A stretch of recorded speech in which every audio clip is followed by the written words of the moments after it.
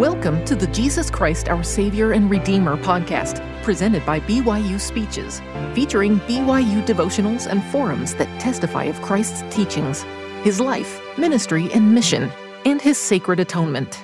Be sure to check out our other podcasts by searching BYU Speeches wherever you get your podcasts, or by visiting speeches.byu.edu/podcasts. This devotional address, entitled, His Grace is Sufficient, was given on July 12 of 2011 by Brad Wilcox, then a member of the Sunday School General Board of the Church of Jesus Christ of Latter-day Saints as well as a BYU Associate Professor in the School of Education. Thank you, Sister Sharman, for that introduction. I'm grateful to be able to be here today with my wife, Debbie, and with my two youngest who are attending BYU and several other family members who have come to be with us today. I also want to thank Valerie and Sari for that musical number. It's one thing to hear beautiful music, but it's another thing to hear testimony expressed in those beautiful songs. And that's what we heard today as Valerie sang so sincerely the words about the Savior. So thank you very much for that. It's an honor to be invited to speak to you today. Several years ago, I received an invitation to speak at Women's Conference. And when I told my wife, she asked, well, what have they asked you to speak on? Well, I was so excited that I kind of got my words mixed up. And I said, well, they want me to speak about changing strengths into weaknesses. Well, she thought about that for a minute. And then finally she looked at me and she said, they've got the right man for the job. And she's correct about that. I could give a whale of a talk on that subject, but I think we better go back to the original topic today and speak about changing weaknesses into strengths and how the grace of Jesus Christ is sufficient. Sufficient to cover us, sufficient to transform us, and sufficient to help us as long as that transformation process takes. The grace of Jesus Christ is sufficient to cover us. A BYU student once asked if we could talk. I said, of course. How can I help you? She said, I just don't get grace. I responded, well, what is it that you don't understand? And she said, well, I know that I have to do my best, and then Jesus does the rest, but I can't even do my best. She then went on to tell me all the things that she should be doing because she's a Mormon, but she wasn't doing them. She continued, I know that I have to do my part, and then Jesus makes up the difference and fills the gap that stands between my part and perfection. But, she asks, who fills the gap that stands between where I am now and my part? She then went on to tell me all the things that she shouldn't be doing because she's a Mormon, but she was doing them anyway. Finally, I said, Jesus doesn't make up the difference. Jesus makes all the difference. Grace is not about filling gaps. It is about filling us. Now, seeing that she was still confused, I took a piece of paper and I drew two dots, one at the top representing God and one at the bottom representing us. And then I said, go ahead, draw the line. How much is our part? How much is Christ's part? Well, she went right to the center of the page and began drawing a line. Then, considering what we'd been talking about, she went clear to the bottom, and right above the bottom dot, she drew a line. And I said, wrong. And she said, oh, I knew it was higher. I knew it. Why didn't I just draw it? Because I knew it. And I said, no. I said, truth is, there is no line. Jesus filled that whole space. He paid our debt in full. He didn't pay it all except for a few coins. He paid it all. It is finished. She said, "Oh, right. Like I don't have to do anything?" I said, "Oh no, you've got plenty to do." But it is not to fill that gap. We will all be resurrected. We will all go back to God's presence. What is left to be determined by our obedience is what kind of body we plan on being resurrected with and how comfortable we plan to be in God's presence, how long we plan to stay there. Christ asks us to show faith in him, repent, make and keep covenants, receive the Holy Ghost, and endure to the end. By complying, we are not paying the demands of justice, not even the smallest part. Instead, we are showing appreciation for what Christ did by using it to live a life like his. Justice requires immediate perfection or a punishment when we fall short. Because Jesus took that punishment, he can offer us the chance for ultimate perfection, and he can help us reach that goal.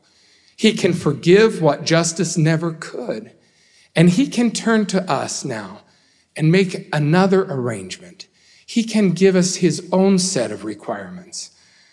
So what's the difference? The girl asked. I mean, whether our efforts are required by justice or whether they're required by Jesus, they're still required. True, I said, but they're required for a different purpose. Fulfilling Christ's requirements is like paying a mortgage instead of rent, making deposits in a savings account instead of paying off debt. You still have to hand it over every month, but it is for a totally different reason. Christ's grace is sufficient to transform us. Christ's arrangement with us is similar to a mom providing music lessons for her child. Mom pays the piano teacher. How many of you know what I'm talking about? Yep, look at all those hands. Because mom pays the debt in full, she can turn to her child and ask for something. What is it? Everybody in a big voice. Oh, you knew that answer. Practice. Now, does the child's practice pay the piano teacher? No. Well, does the child's practice repay mom for paying the piano teacher? No. Practicing is how the child shows appreciation for mom's incredible gift. It is how he takes advantage of the amazing opportunity mom is giving him to live his life at a higher level. Mom's joy is not found in getting repaid, but in seeing her gift used, seeing her child improve. And so she continues to call for practice. Now, if the child sees mom's requirement of practice as being too overbearing, "Gosh, Mom, why do I need to practice? None of the other kids none of them practice, and I'm just going to be a professional baseball player anyway." Maybe it's just because that child doesn't yet see with mom's eyes. He doesn't see how much better his life could be if he would choose to live it on a higher plane. Now, in the same way, because Jesus has paid justice, he can now turn to us and say, "Follow me, keep my commandments." If we see his requirements as being way too much to ask, "Gosh, none of the other Christians have to pay tithing. Gosh, none of the other Christians have to go on missions. They don't have to do temple work. They don't have to serve in callings." See, maybe we don't yet see through Christ's eyes. Maybe we have not yet comprehended what he is trying to make of us.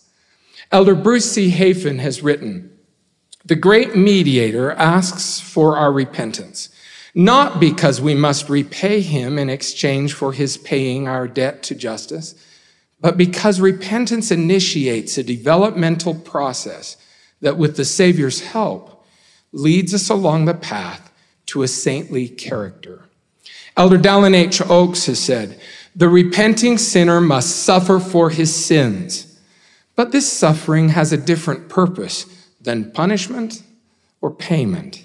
Its purpose is change. Now let's put that in terms of our analogy. The child must practice the piano, but this practice has a different purpose than punishment or payment. Its purpose is change. I have born-again Christian friends who say to me, "You Mormons are trying to earn your way to heaven." I say no. We are not earning heaven. We are learning heaven. We are preparing for it. We're practicing for it. They ask me, "Well, have you been saved by grace?" And I say, yes, absolutely, totally, completely, thankfully, yes. And then I ask them a question that perhaps they have not fully considered. Have you been changed by grace? They are so excited about being saved that maybe they're not thinking enough about what comes next. They are so happy the debt is paid, they might not have considered why the debt existed in the first place. Latter-day Saints know not only what Jesus has saved us from, but what he has saved us for. As my friend Brett Sanders puts it, a life impacted by grace eventually begins to look like Christ's life. As my friend Omar Canals puts it, while many Christians view Christ's suffering as only a huge favor he did for us, Latter-day Saints also recognize it as a huge investment he made in us. As Moroni puts it in chapter 7, verse 48, grace isn't just about being saved. It is about becoming like the Savior. The miracle of the atonement is not just that we can live after we die, but that we can live more abundantly. The miracle of the atonement is not just that we can be cleansed and consoled, but that we can be transformed. Scriptures make it clear that no unclean thing can dwell with God. But brothers and sisters, no unchanged thing will even want to. I know a young man who just got out of prison. Again, every time two roads diverge in a yellow wood, he takes the wrong one. Every time. Now, when he was a young teenager, struggling with every bad habit that a young teenage boy can have, I said to his father, "We need to get him to EFY. I've worked with that program since 1985. I know the good that it can do." I said, "We've got to get him to EFY. Well, his dad says, "I can't afford that." I said, "I can't afford it either, but you put some in and I'll put some in and then we'll go to my mom because she's a real softie." And we finally got him to EFY. But how long do you think he lasted? Not even a day. By the end of the first day, he called his mother and he said, "Get me out of here." Heaven will not be heaven for those who have not chosen to be heavenly. In the past, I always had a picture in my mind of what the final judgment would be like. And it always went something like this. Jesus standing there with a clipboard. Brad standing across the room, nervously looking at Jesus. Jesus looking at his clipboard and saying, "Oh, shoot." I mean, "Brad, oh, you missed it by 2 points. Brad begging Jesus, "Please look at the essay question one more time. There's got to be 2 points you can squeeze out of that essay." Now, that's how I always saw it. But as I get older and as I come to a better understanding of the plan, of redemption, then the more I realize in the final judgment, it will not be the unrepentant sinner begging Jesus, let me stay, let me stay. No, he will probably be saying, get me out of here.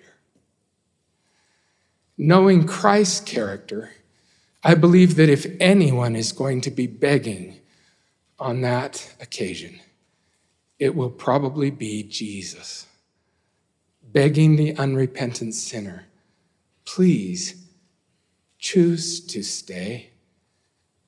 Please use my atonement, not just to be cleansed, but to be changed so that you want to stay. The miracle of the atonement is not just that we can go home, but that miraculously we can feel at home there. If Christ did not require faith and repentance, then there would be no desire to change. Think of your friends and your family members who have chosen to live without faith and repentance. They don't want to change. They're not trying to abandon sin and become comfortable with God. Rather, they are trying to abandon God and become comfortable with sin. If Jesus did not require covenants and bestow the gift of the Holy Ghost, then there would be no way to change. We would be left forever with willpower and have no access to his power. If Jesus did not require endurance to the end, then there would be no internalization of those changes over time. They would forever be surface and cosmetic rather than sinking inside of us and becoming part of who we are. Put simply, if Jesus did not require practice, then we would never become pianists. Christ's grace is sufficient to help us in that process. Brother Wilcox, don't you realize how hard practice is? I'm just not very good at the piano. I hit a lot of wrong notes, and it takes me forever to get it right. Now wait, isn't that all part of the learning process? When a young pianist hits a wrong note, we don't say he is not worthy to keep practicing. We don't say that. We don't expect him to be flawless. We just expect him to keep trying. Perfection may be his ultimate goal, but for now, we can be content with progress in the right direction.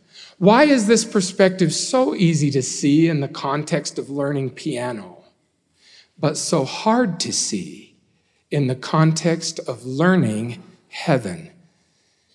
Too many are giving up on the church because they are tired of constantly feeling like they are falling short.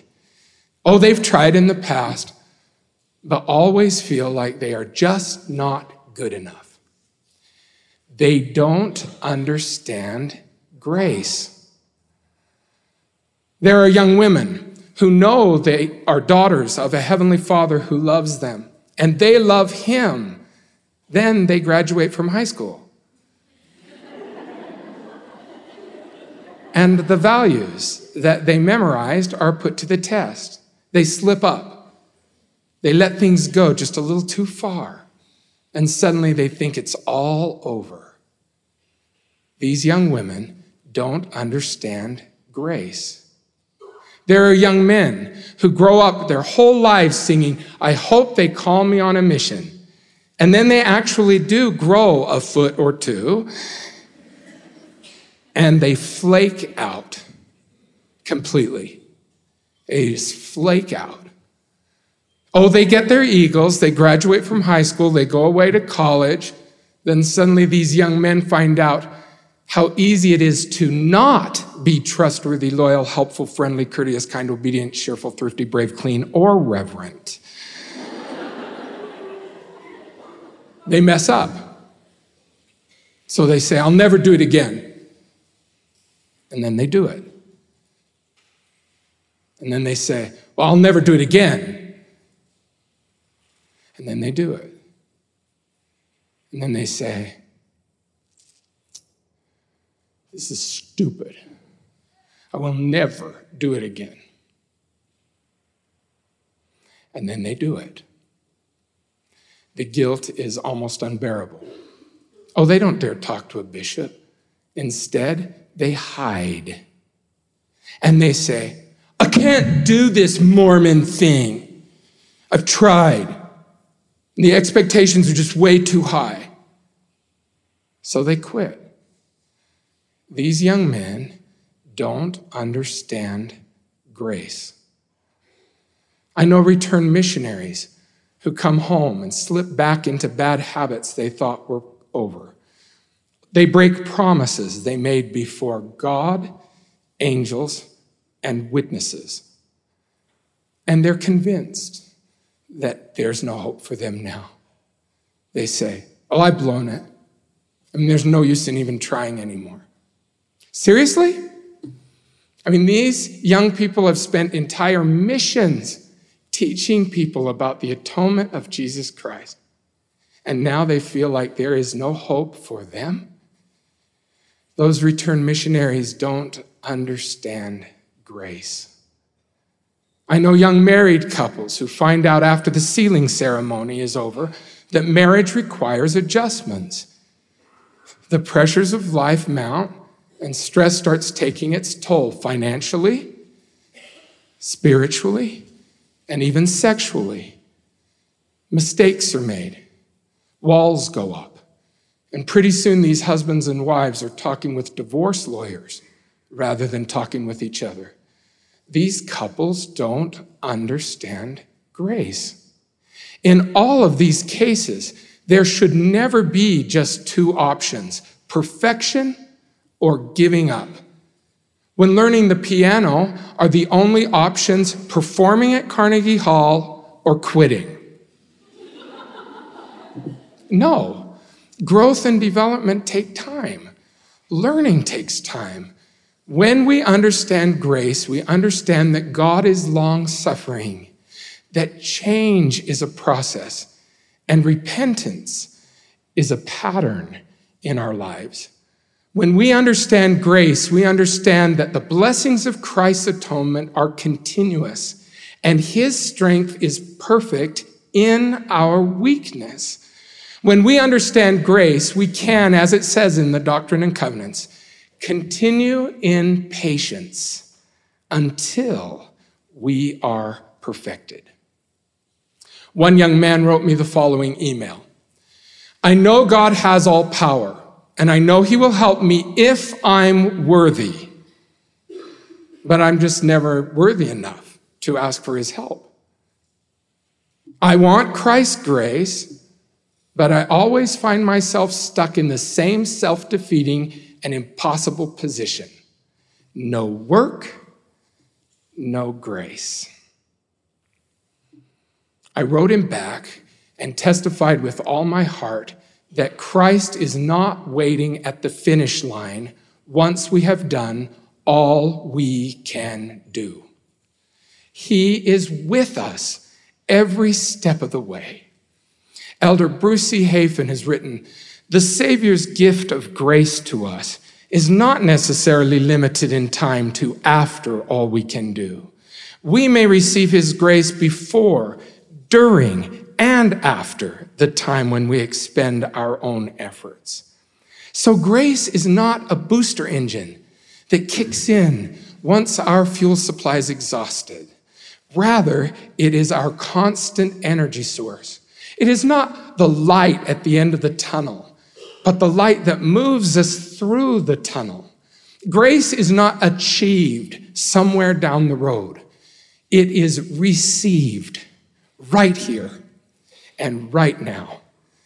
It is not a finishing touch, but the finisher's touch. In 12 days, we celebrate Pioneer Day, The first company of saints entered the Salt Lake Valley on July 24th, 1847. Their journey was difficult and challenging. Still they sang, "Come, come, ye saints, no toil nor labor fear, but with joy wend your way. Though hard to you this journey may appear, grace shall be as your day." What an interesting phrase. We have sung that song hundreds of times, but have we ever stopped to consider what it means? Grace shall be as your day. Grace shall be like a day. As dark as night may become, we can always count on the sun coming up. As dark as our trials, sins, and mistakes may appear, we can always have confidence in the grace of Jesus Christ. Do we earn a sunrise? No. Do we have to be worthy of a chance to begin again? No. We just have to accept these blessings and take advantage of them. As sure as each brand new day, grace, the enabling power of Jesus Christ, is constant. Faithful pioneers knew they were not alone. The task ahead of them was never as great as the power behind them.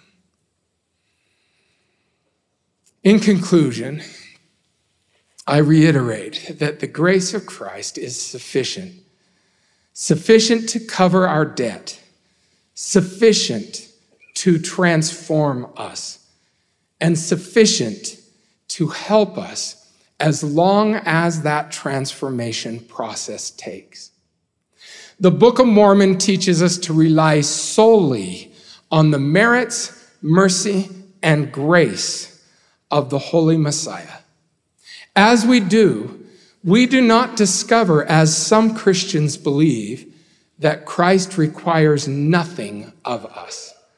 Rather, we discover the reason he requires so much and the strength to do all he asks. Grace is not the absence of God's high expectations. Grace is the presence of God's power.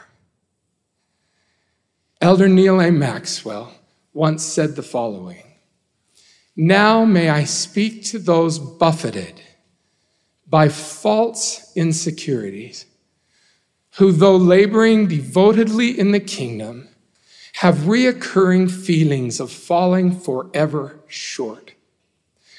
This feeling of inadequacy is normal.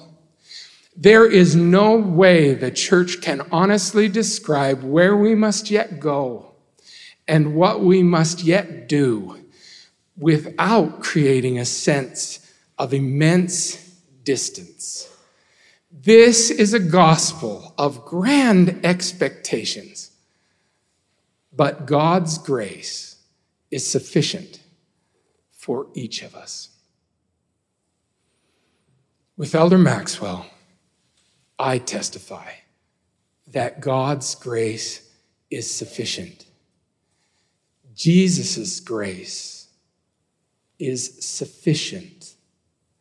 It is enough. It is all we need. Oh, young people,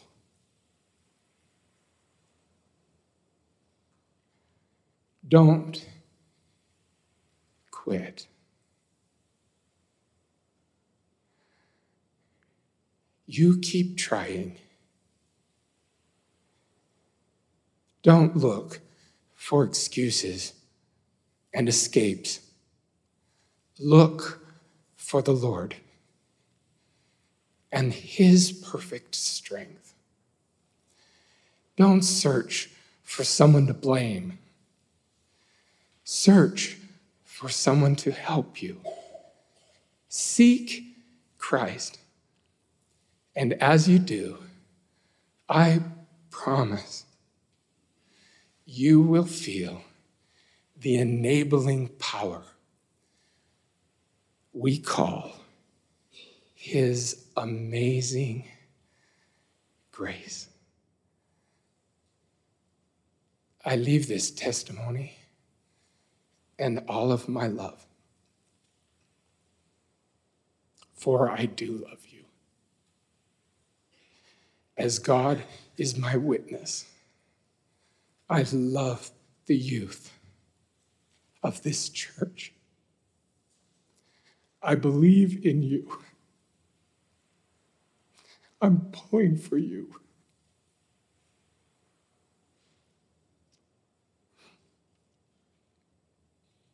And I'm not the only one. Parents are pulling for you. Leaders are pulling for you. Prophets are pulling for you. And Jesus is pulling with you. And I say that in the name of Jesus Christ. Amen. You've been listening to the Jesus Christ, Our Savior and Redeemer podcast, presented by BYU Speeches. Please check out our other podcasts of recent speeches, classic speeches, and BYU Speeches compilations on overcoming adversity, by study and by faith. Come follow me, love and marriage, and the prophet Joseph Smith. Go to speeches.byu.edu and click on podcasts for more information. You can also find all BYU Speeches podcasts at your preferred podcast provider.